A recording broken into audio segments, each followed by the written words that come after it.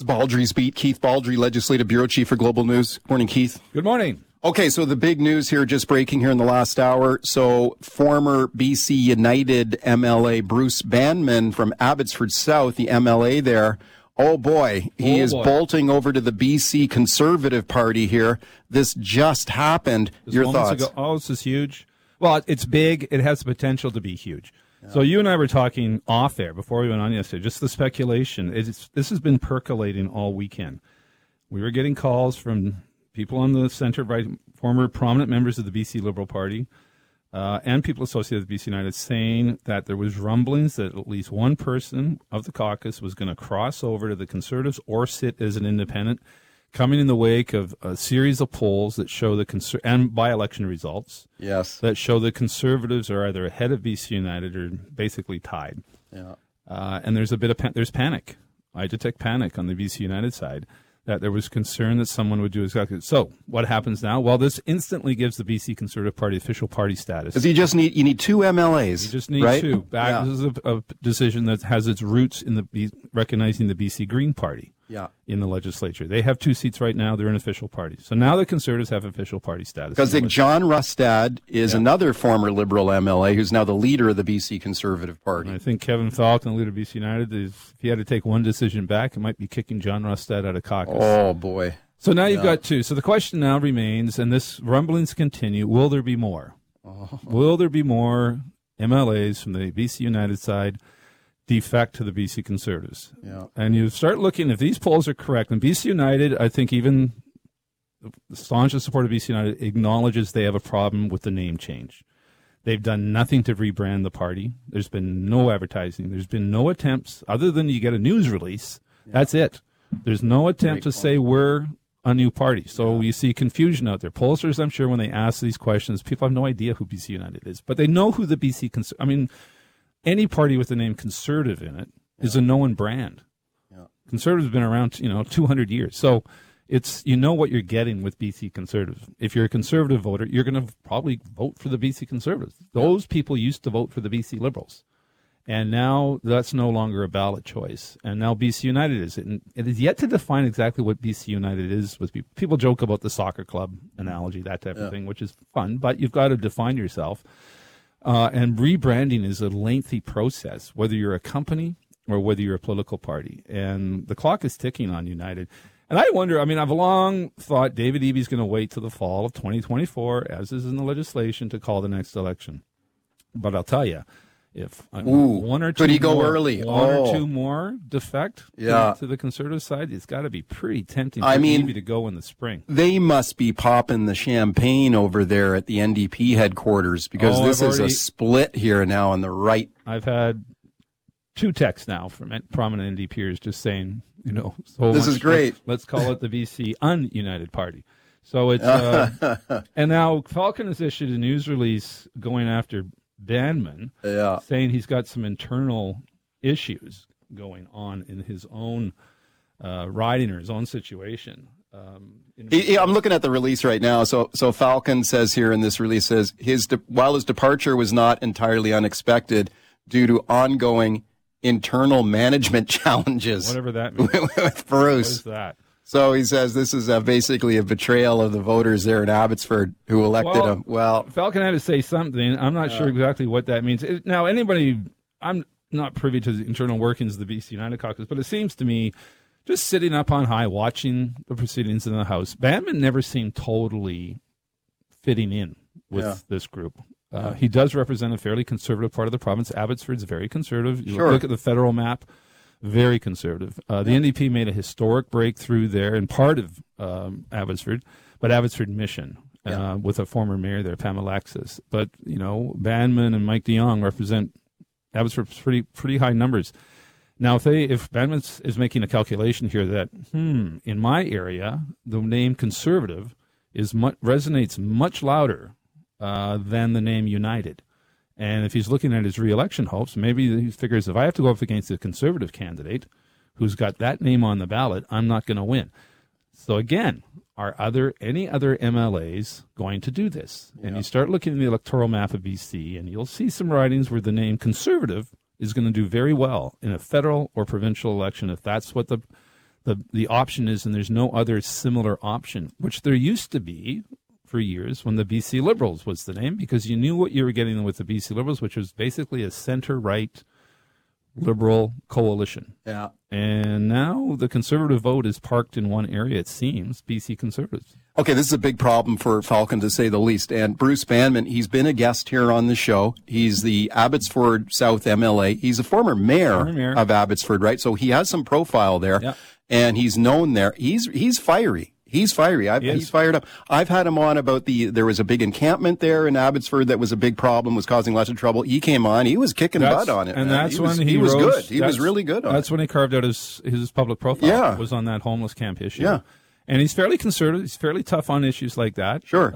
Which, that fits in with BC United. But I think... But he can win. He can win there as a conservative, I think. You would think. Yeah. Now, there's, you go back to 2013.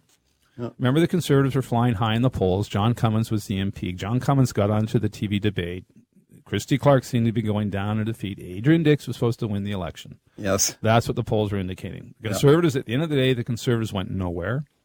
And Clark emerged with a pretty impressive electoral victory. Yes. What's changed now, though, is that the name BC Liberals is gone. And you've got in place this new words, BC United, that people don't know what it is. And suddenly BC Conservative, which back in 2013, if you were a conservative-leaning voter, you had reason to vote for Christy Clark and the BC Liberals. Now, what do? Do you vote for this thing you're still trying to figure out what it is? Or do you vote for something you know what it is? If you're a conservative, you know what the BC Conservatives stand for. So this has got to breathe some serious life into an already growing BC Conservative Party. Sure. And Rustad's on a speaking tour. Again, official party status. That means they get research, they get caucus money. They get to hire staff. This is going to help grow that party. You're going to probably see some advertising from them. We haven't seen any advertising from BC United. So, no, this is a bad day for BC United. Oh, yeah. And, again, it's big. Does it get bigger? Who knows? But if one more person crosses, how many times have we seen this where a caucus starts imploding? And the BC United has very much pitched its tent around the conservative side of the ledger. Sure, they're fighting for the same voters. They are. They've sort of abandoned the liberal vote. Yeah. Liberal voters, where do they go? Do they go now? Does BC United even tack further to the right to prevent other defections to the BC Conservatives? And again, does that leave that mushy middle liberal voter going to the NDP? This is problematic and a potentially very historic day. Yeah, and we talked yesterday about the potential for a spillover effect from the surging Pierre Poilievre on the federal side of things, the federal conservative leader who's on a roll. He was speaking here in British Columbia yesterday, got a lot of attention. And there's that Conservative Party name recognition, and there could be a bleed over effect here with a boost for the BC Conservative Party, even though the two parties are not formally aligned. Not aligned at all. And that was when the Liberals said, well, we were at the convention in back east, and they made it clear they had nothing to do with the BC Conservative Party. Right. That doesn't really matter to the voter. Yeah. The BC, it's a name. The BC Liberal Party had nothing to do with the federal Liberal Party. Right. Which, people inside politics were really interested in. The average person out there, I don't think really cares about stuff like that. Yeah. But again, this is, what's in a name? It turns out there's a lot in a name. Yeah, and like you said, the potential for other defections here, because if you take a look at the political map of BC, take a look at the Peace region, the North, there are pockets of British Columbia where conservative is very, very strong. Yeah. And could there be MLAs looking at these polls and saying, whoa, if I'm going to be in survival mode here, if you want to get I better make the move too. Yeah, if you want to get a sense of where the conservative voter is. Yeah. And again, you look at the electoral map. Look at the federal election results. Yeah. And you'll see the Conservative Party historically, and before then the BC Reform Party, or the Federal Reform Party, used to put up big wins. And they continue to put up big wins by significant margins in the Okanagan, in the North. Yeah.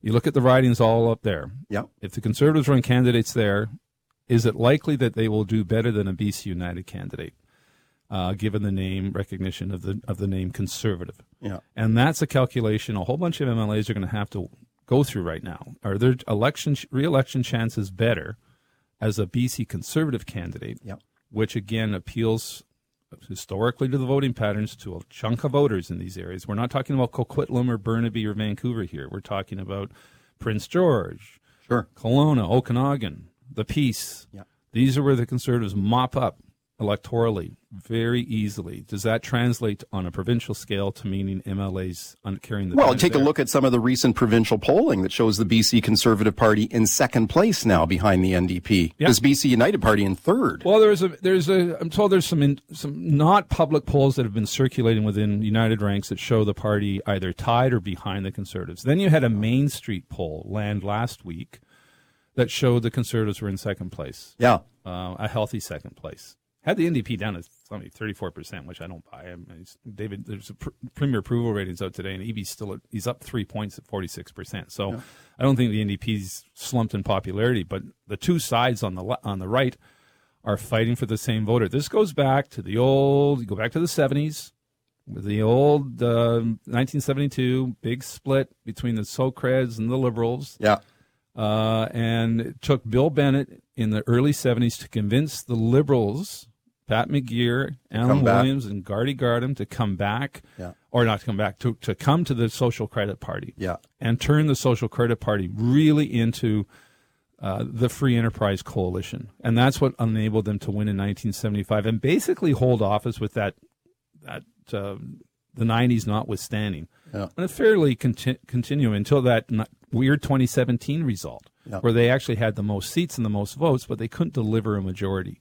And that coalition's, and you and I have talked about this for a long time, this coalition is fracturing. It is. And teetering. And now Banman's move, it started with the ouster of Rustad, who turned this into a vehicle for the BC Conservatives, and it's been given an enormous boost today by Banman's move. Yeah. And are we seeing the disintegration of a coalition that was so dominant in BC politics for so many years? For sure. All right, BC United MLA Bruce Banman, he's bolted over to the BC Conservative Party. It's big news in BC politics. Ron in Abbotsford. Hi, Ron. Go ahead. Yeah, good morning, Mike and Keith. Thanks for taking my call.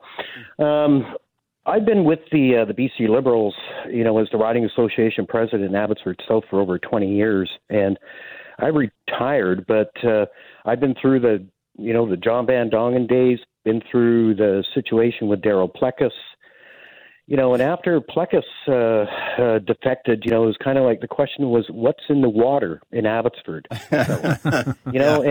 And here we go again. Now it's Bruce Banman.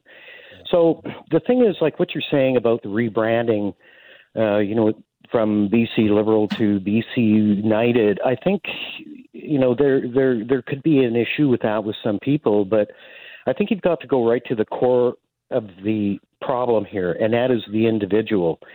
Because with the previous two, and now with the third person here, it comes down to ego.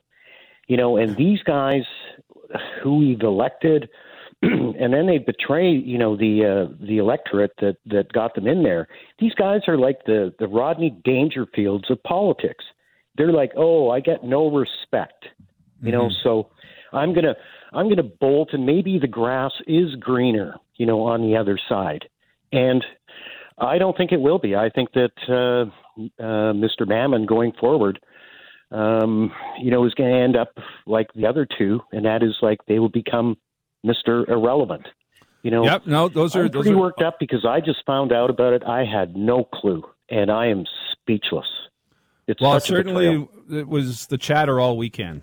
Was it going to be Banman or someone else who was going to cross? So this is not completely out of the blue. Mike and I were talking before the air yesterday about were we going to hear something from Banman? Could something happen? Yeah, something happen.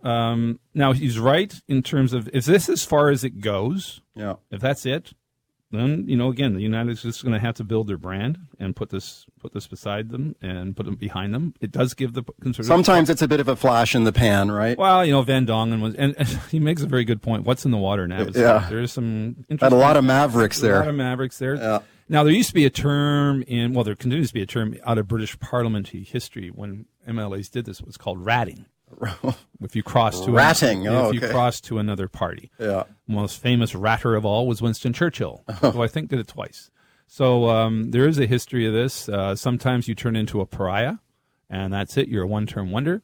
Others, it turns into something much more problematic. And this is the challenge for BC United. It was already a little shaky situation where they're trying to establish themselves, not reestablish, but basically get on the map.